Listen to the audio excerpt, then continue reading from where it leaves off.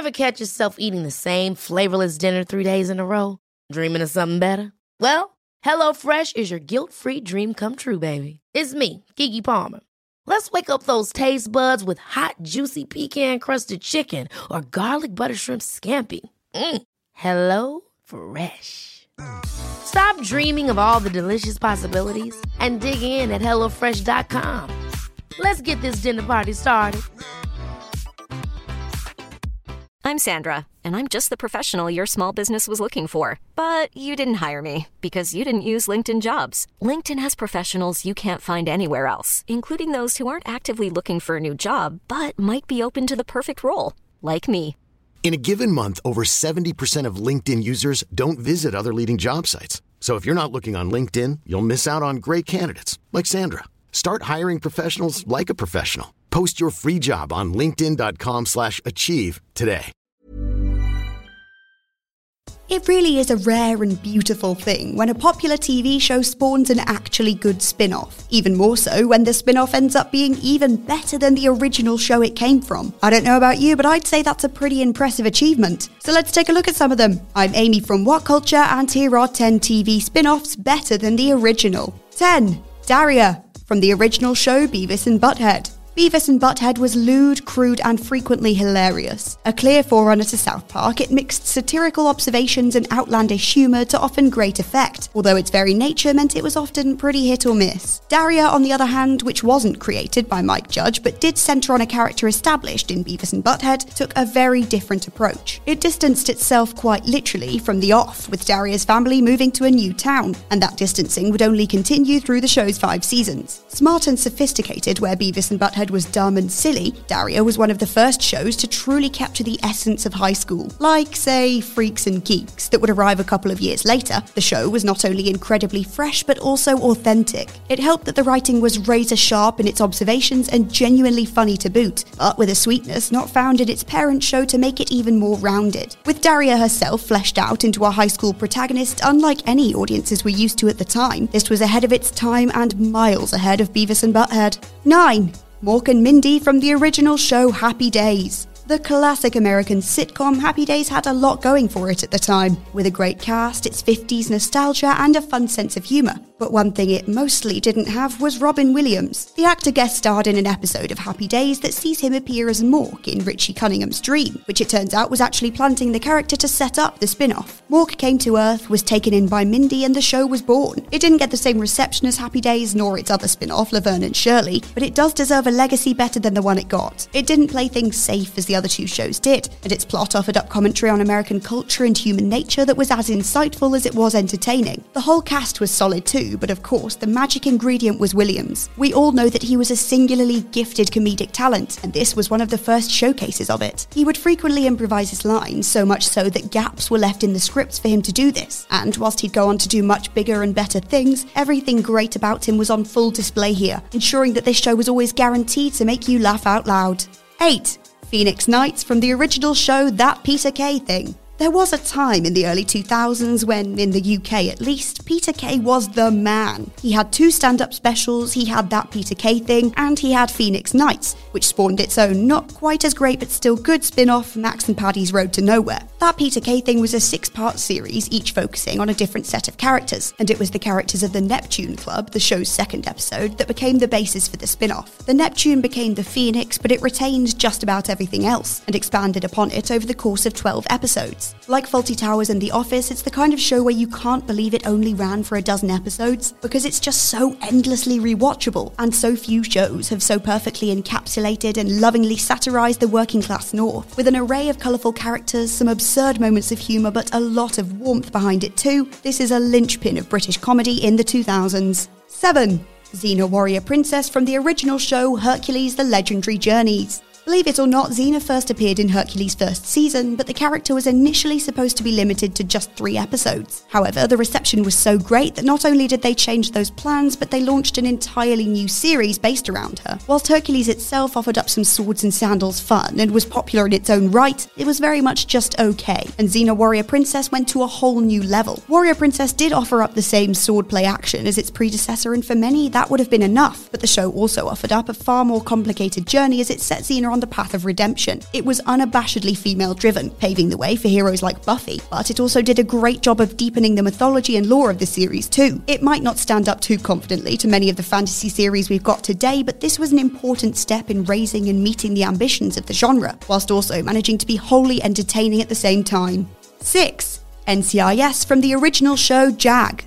NCIS is now such a ubiquitous franchise, with 16 seasons and 2 spin-offs of its own, that it's easy to forget that it actually started life elsewhere. That was on JAG, which itself ran for 10 seasons, and introduced characters and concepts that would go on to appear in NCIS. JAG was a solid enough legal procedural with a military twist, but NCIS has far more in common with the similarly named CSI. It takes a more forensic look at things, quite literally when it comes to fan favourite character Abby, and has been all the more interesting to watch because of it. One of the main factors in establishing the show's great reputation was its stellar cast and strong characters, led by industry vet Mark Harmon. Its premise and writing means that even in season 16 it remains effortlessly watchable, which couldn't be said for JAG by the end of its own run. 5.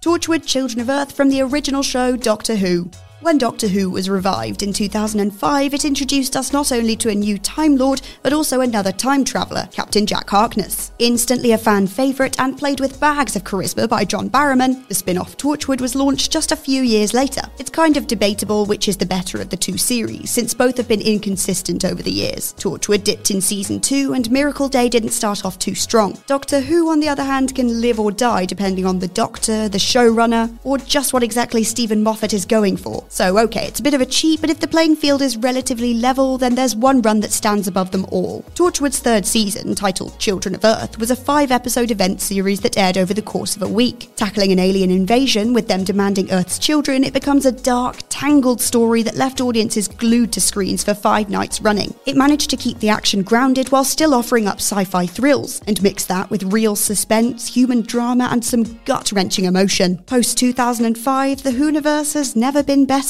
4. Star Trek The Next Generation from Star Trek The Original Series. Star Trek blazed a trail when it debuted in 1966, completely changing the game for what a sci-fi TV show could be. Whilst movies fleshed out things further, it was The Next Generation that most fully realised the potential of Star Trek as a TV show. Starting in 1987 and running for 7 seasons, it was afforded much more time to grow, and it used it wisely. The characters were better developed, the aliens more imaginative, and the stories were much richer. TNG essentially took out all of what made the original series great and expanded on it, and was able to toss out anything that just didn't work or was a bit outdated. It was able to lean harder into its sci-fi trappings than the original series ever was, which in turn helped turn it into a smarter, more nuanced series. And at the heart of all of this was Patrick Stewart's Picard, the finest captain to ever grace a Trek series. 3. Saved by the Bell from the original show Good Morning Miss Bliss. A sitcom centred on the life and career of a high school teacher called Miss Bliss, the Disney Channel show had some of what would eventually become Saved by the Bell, but lacked the focus and writing to really make it work. It was cancelled after just 1 season, after which NBC took back the rights and threw out a lot of it, but kept a good few key ingredients. Most importantly, they retained some of their key actors. They made the leap to Bayside High, California, where they were joined by some other now famous faces. The focus shifted more to be on their friendships, relationships, and bending of the school rules, with one character going on to become the face of the show and feature a fourth wall-breaking gimmick that added a whole new dimension. Miss Bliss episodes were later woven into the series, but Saved by the Bell essentially started as a spin-off, and it actually realises the potential Miss Bliss had. It touches on generational themes that affect most teenagers, but is mostly a light-hearted, funny, and sweet portrayal of high school life. 2.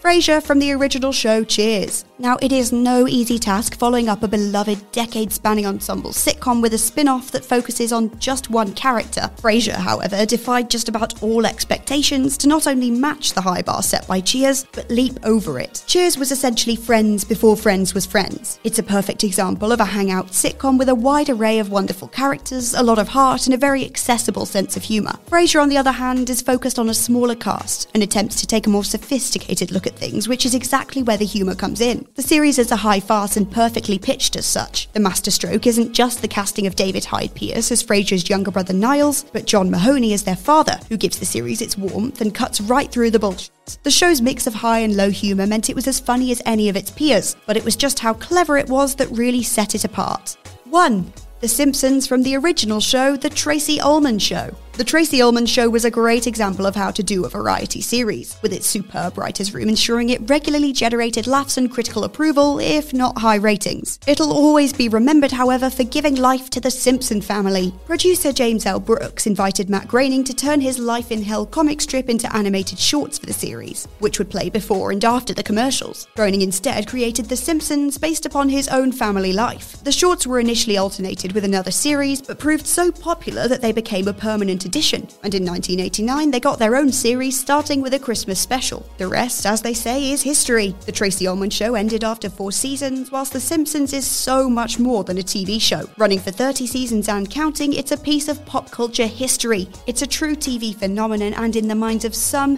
the finest, funniest sitcom ever made.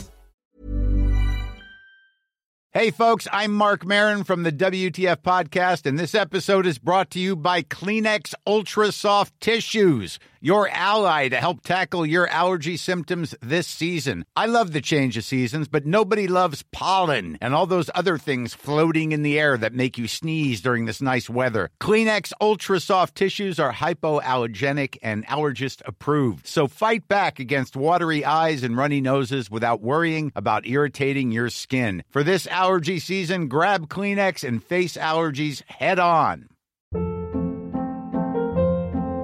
Hold up. What was that? Boring. No flavor. That was as bad as those leftovers you ate all week. Keke Palmer here, and it's time to say hello to something fresh and guilt-free. Hello Fresh. Jazz up dinner with pecan-crusted chicken or garlic butter shrimp scampi. Now that's music to my mouth. Hello Fresh. Let's get this dinner party started. Discover all the delicious possibilities at HelloFresh.com. Even when we're on a budget, we still deserve nice things. Quince is a place to scoop up stunning high-end goods for 50 to 80% less than similar brands. They have buttery soft cashmere sweaters starting at $50, luxurious Italian leather bags, and so much more. Plus, Quince only works with factories that use safe, ethical, and responsible manufacturing. Get the high-end goods you'll love without the high price tag with Quince. Go to quince.com/style for free shipping and 365-day returns.